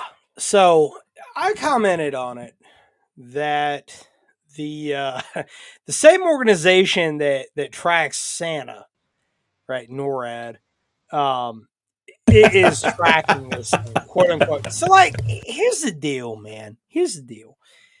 What is NORAD's budget? Does anybody know like what the real figure of their budget billions? It's a lot. Right. Right. It's a lot. And so their budget is super high. Justify it with something. Right? So they say, oh, well, what's NORAD's purpose? NORAD's purpose is to give us early warning if ICBMs or Russian Bear bombers are flying over the North Pole, right? That's their purpose. Well, what about mysterious weather balloons that float across the ocean from China? What about that? And what are they going to do about it? So, I think that this is an article I read. Stories I've ever seen. An article I read, I think it was the Washington Post. A Pentagon official, he did say it's of Chinese origin, and essentially, I believe his exact words were, "It's a Chinese spy balloon." But he also went on to say, "This has been regularly occurring for several years." So, maybe they're trying to capture it and study it. That's why they didn't blast it out of the sky. I assume they've already gotten a few of them. If you shot a hole in the fucking balloon with a fighter jet, it would fall slowly to the ground. Like it's a balloon.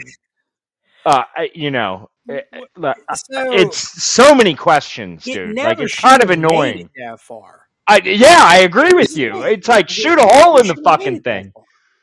You don't have to shoot it out of the sky with a missile. Like blow a hole through the side of it, and then it floats to the ground. And then you recover it with some fucking Air Force rescue, send them in to go recover the fucking thing, and then take it apart and study it and figure out what's going on with it.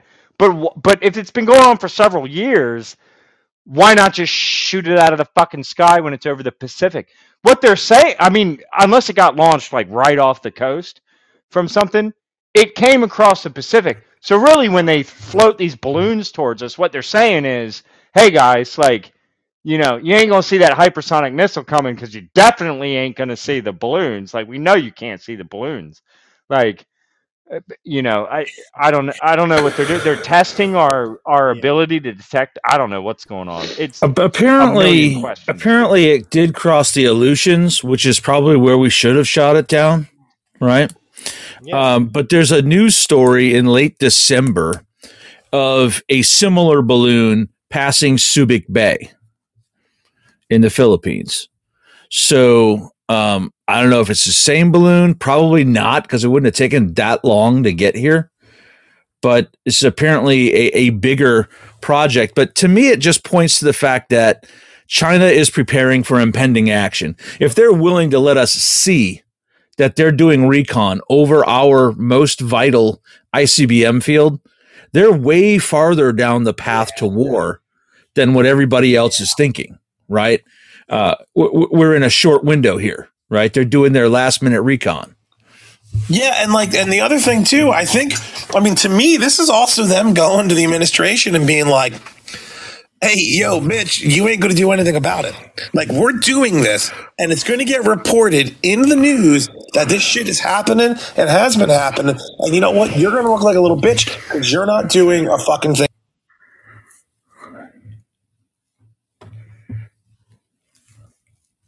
Well, to be fair, why would we do anything about it? The Chinese are very adept at elite capture. The Soviets were too. The Soviets were pretty good at it. Ted Kennedy's a good example of this. I know. I know. We're all the traditional boomers out there that listen to this. Well, Ted Kennedy was captured by the Soviets.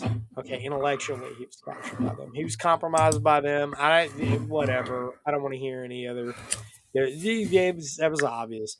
The Chinese are very, very adept at elite capture, but they don't even do elite capture in the thinking that we have to. You got to be a super elite, right? You got to be elite in the industrial sector or in the political realm or any of that. No. All we have to do is capture the people who are the middlemen, and the Chinese are very, very adept at doing this.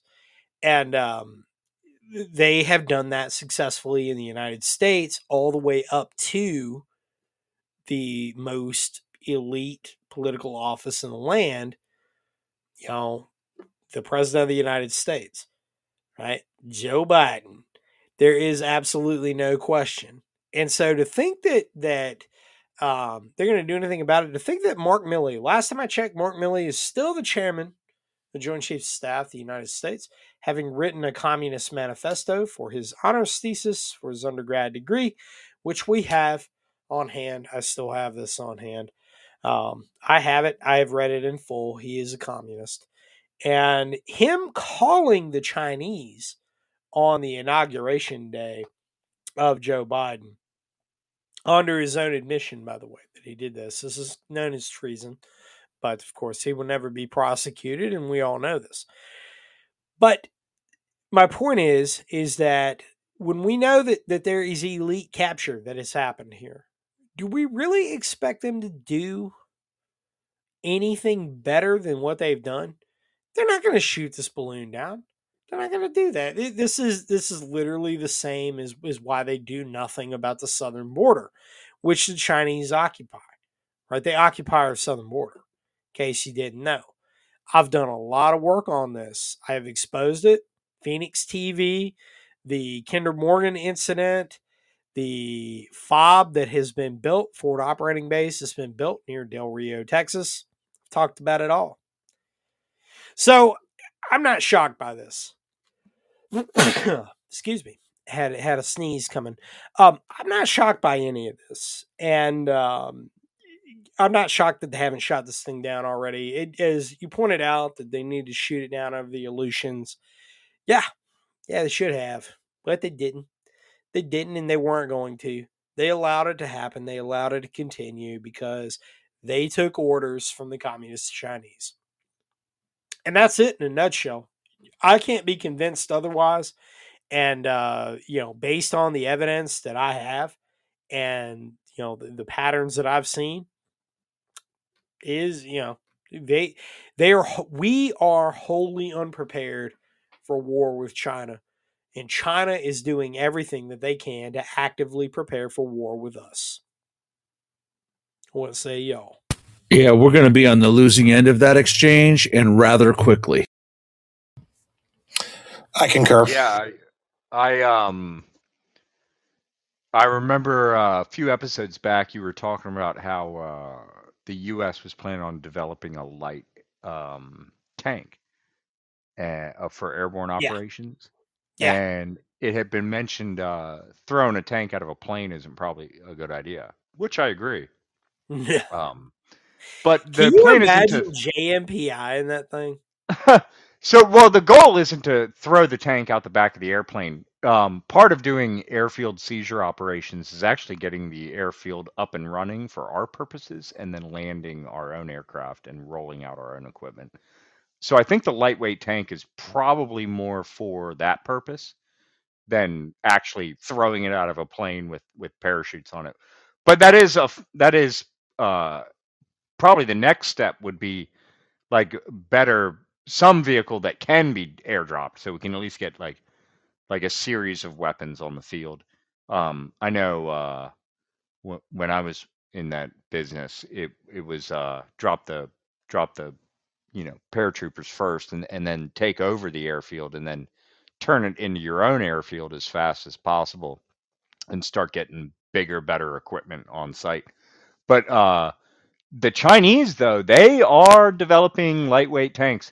And the cool thing about a lightweight tank is it doesn't get stuck in the mud as quickly as a heavy tank.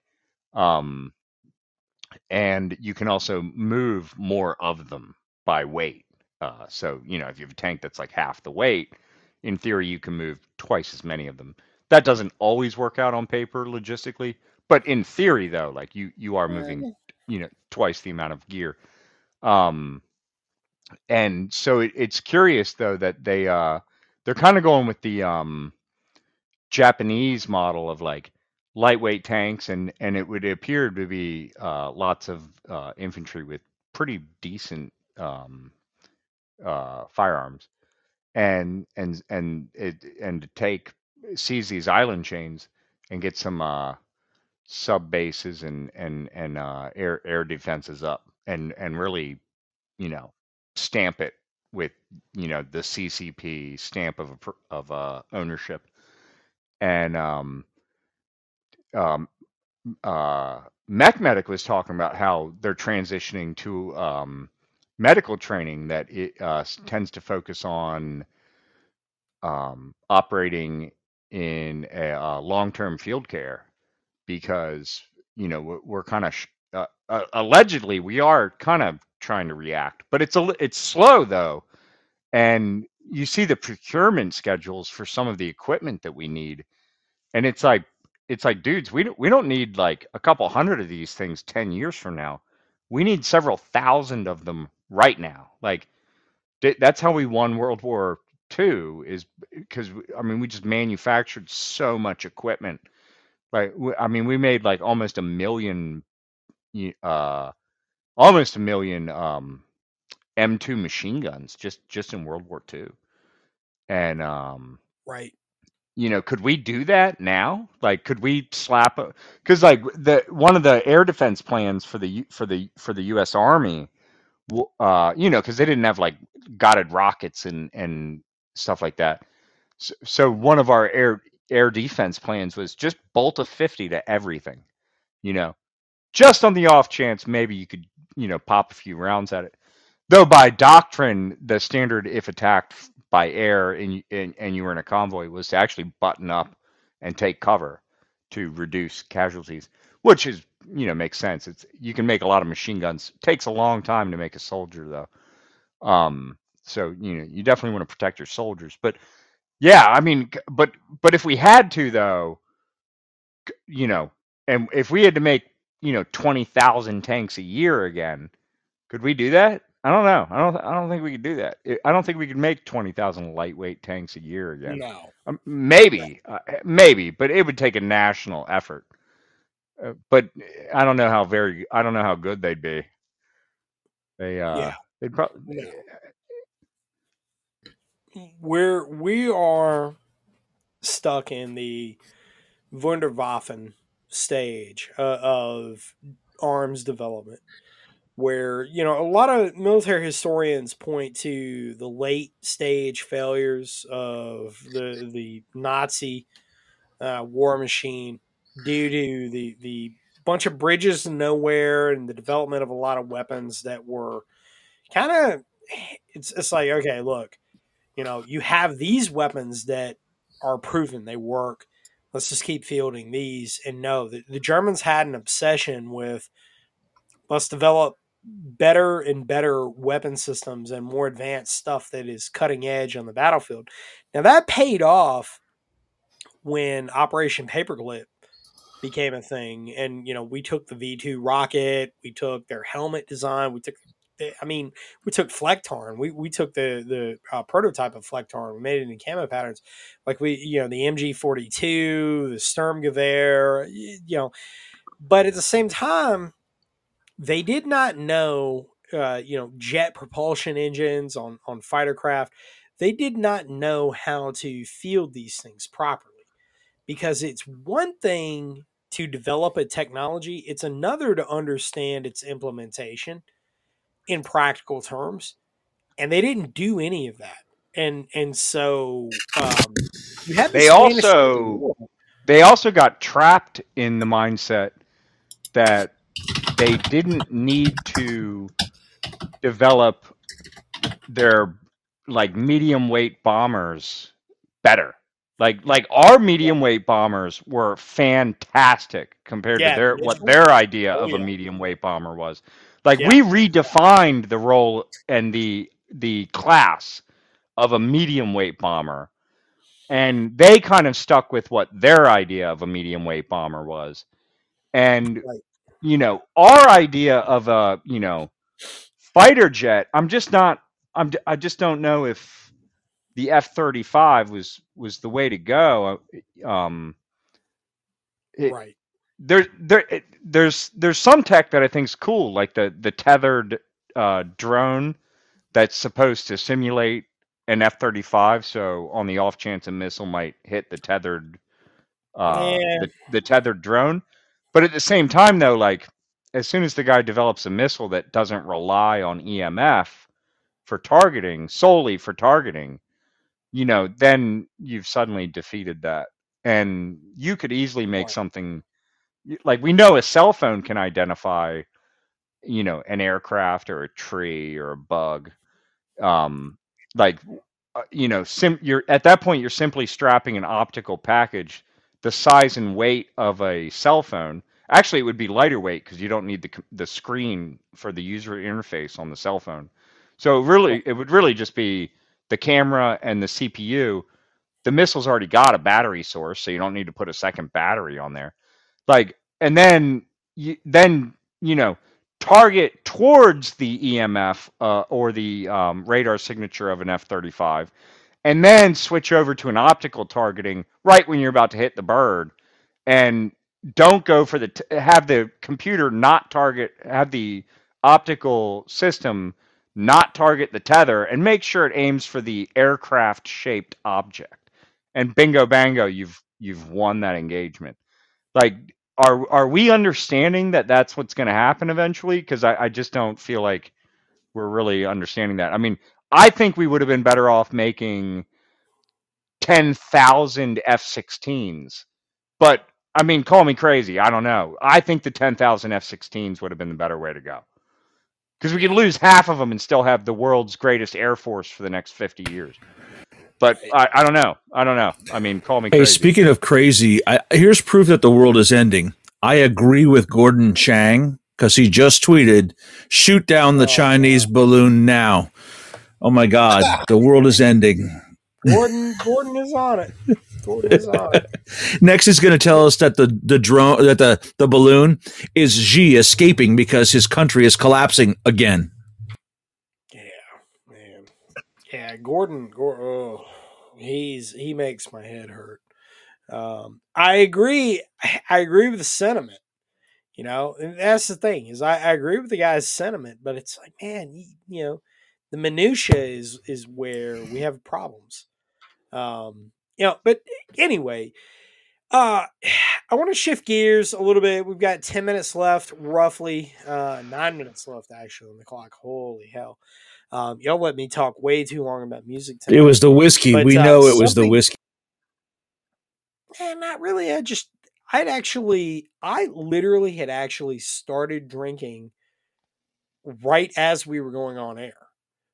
So it's not the whiskey. It's, if it was a whiskey, you would know. I'd be able to tell. Believe me.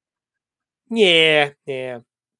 But this story, which we unfortunately cannot give enough time, the time in which it deserves, but I will be talking about this tomorrow on the podcast because this is serious, and I think that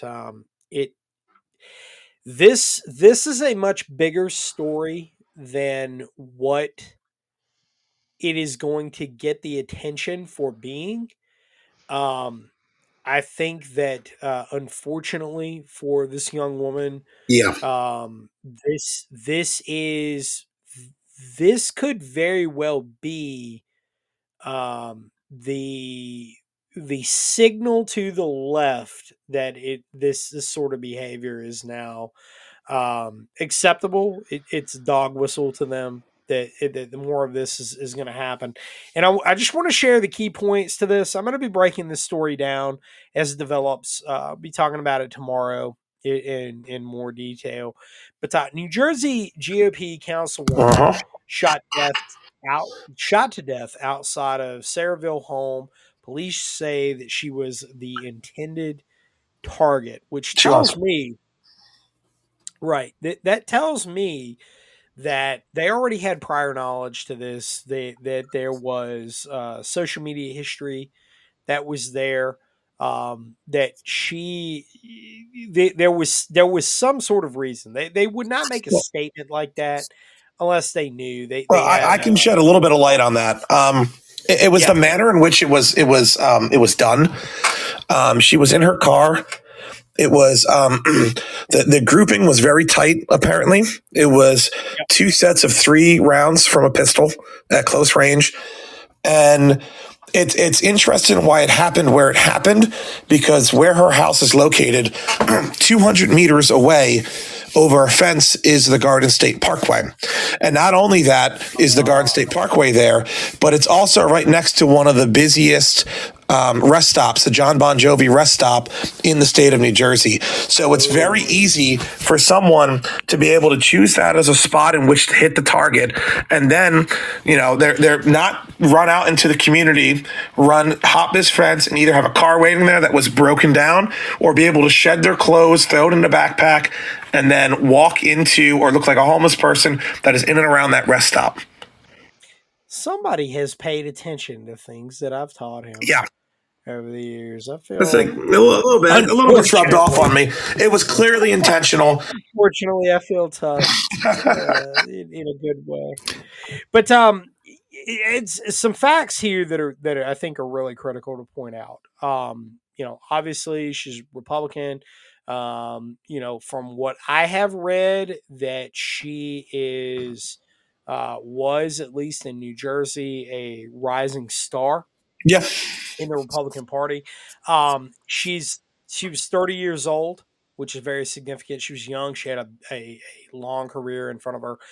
Most importantly, she's a Black woman and who is conservative, and we're seeing and an immigrant more. Yeah. That is Eunice Dwumfor. That is one of the things that the left now, and I've predicted this publicly for some time, that as their support continues to erode among them, with people coming to the United States, with the Latino population, with the Black American population that is in very increasingly high numbers, saying, "Hey, wait a minute, you've been selling us a bad bill of goods, and this your assumptions are all wrong. We're not your political tools to gain power here." Unfortunately, in Eunice Dwumfor's case here, she was able to successfully point out that totalitarian regimes, and one of the ones, the fruits of what Democrats advocate, is responsible for great human suffering on a mass scale, and that is what led her to political aspirations. It's really, really tragic.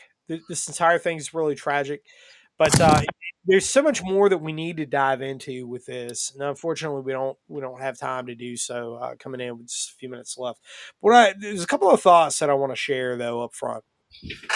One, just understand that if you are a conservative in the public eye, that someone is planning to kill you.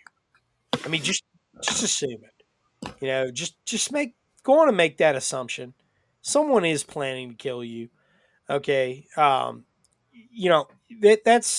one of those things that unfortunately it seems to be that some people learn the hard way. Live your life like you are trusting your life in your own hands. And that's a level that a lot of people really don't understand. The second thing that I'll point out is that this activity right here is yet another element of the insurgency pyramid where you're going to see selected assassinations. Unfortunately, I would say, and I take absolute zero pleasure in pointing this out at all. I believe that she represents a confidence target to the insurgency that is Antifa in the United States. That, hey, we can target her. That sends a message that we don't tolerate apostasy. Number one, because she's an apostate to the larger message, and that the assassins that carried that out, now that gives a signal that this is okay to the others to target anyone else.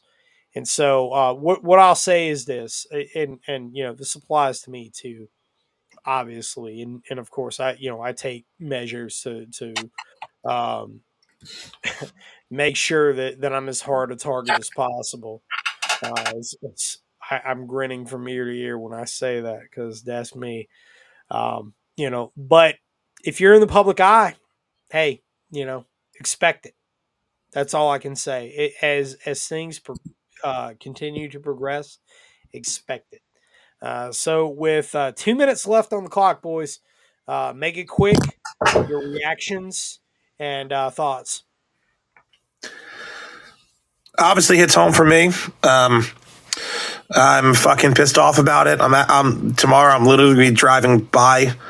I'll be driving by the spot in the parkway where apparently this person hopped the fence. So I'll be thinking about it all day tomorrow. And let's just say they better hope they find them before someone on our side does. Yeah.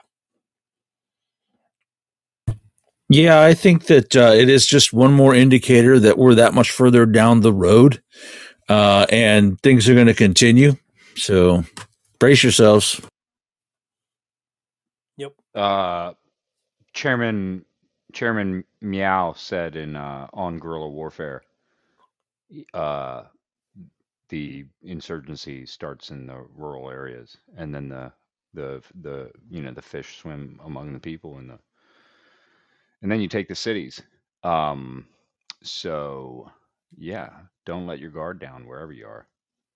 But it's going to start rural if they follow the Maoist doctrine.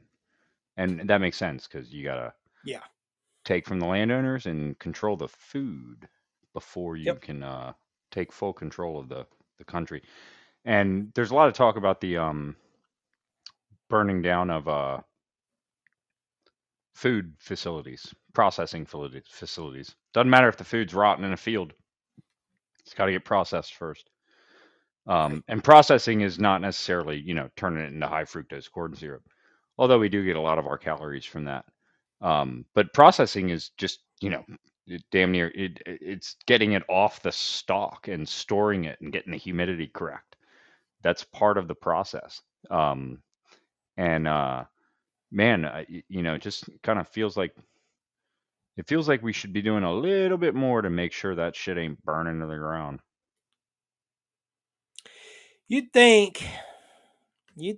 Well, it's like a Chinese spy satellite. You just ignore it till it goes away. Yeah, I mean, it hit the jet stream. It just keep floating. Whatever. No biggie. Don't let it float over Michigan. I might take it out. Some good old boy that bought a Barrett, is like, man, I'm just waiting for that thing to float over here, man. I'm gonna shoot that some bitch down. Yeah. I don't sound like that. You don't, but the spirit of the redneck is quite high in Michigan. That's true, especially if you get north of Detroit. Absolutely. Everything is north of Detroit. Come on, man. Everything except Canada. It's the only place where you travel in North America where you travel south to enter Canada. Yeah, it is, man. It's crazy. Anyhow, gentlemen, with that said, I think Madman Actual is already out of here. Madman, you still in here? Oh, I'm here. Oh, final parting words. As per usual, stay strapped or get clapped. I knew it. It's like nothing else to say that covers everything. It does, man. It does. Just saying. Anyway, folks, with that said, God bless all of you out there. And, I just want to say one more time to reiterate the fact that this podcast, The Gorilla's Guide to the Battlefield Radio, AmericanPartisan.org, everything that we have done, everything that we have done, and I say we because this is this community, everything that we've done is 100% self-made. We are 100% self-made. We don't get any outside money from anybody. Everything is native. When you see that we put up advertisements, when we put up shout-outs to Palmetto State Armory, when we put up shout-outs to Primary Arms, when we put up shout-outs to Blacksmith Publishing, when we put up shout-outs to Tactical Wisdom, when I have people on the podcast, when we have websites like Resist the Mainstream, advertising on our site, civildefensemanual.com, right? When we have those that are posting up, those are people who have put their money where their mouth is. We ain't like Daily Wire or any of these neocon wannabes that are out there that are selling you a bad bill of goods. You know the difference. You know it, and I know it, okay? We ain't got their budget. We don't have $1 million to throw at a frivolous lawsuit that they know is nothing more than a tax write-off and a publicity stunt. Yeah, I'm going to shit on them one more time because they're phony. We're the real deal. It's been self-made from the beginning, and it's undeniable. Undeniable. And we beat them all out until we were shadow banned. They shadow banned us, and I've got the receipts to prove it. One day before the election, one day before the midterms, they shut everything down. And you know what? That's fine. Do it. You go right ahead, because when you do that, that validates the message. And you can try in earnest to try and shut it all down, but you can't do it. When you have a book that goes up and it goes up to #1 and it stays there, it doesn't leave from the day that it was published, from the day that it was put up, and it stays in Amazon's top 1,000, it's there for a reason. You can't deny it. You can't deny this community. And so all of the phonies that are out there, all of the neocons that are out there, all the people that sold you a bad bill of goods, all the people that told you you were less than human if you didn't take that shot, if you didn't submit, guess what? There is a group of people out there that never lied to you. And we grabbed our balls and we told you the deal, for good or bad. Remember it. Remember it. Because believe me, I got a long memory.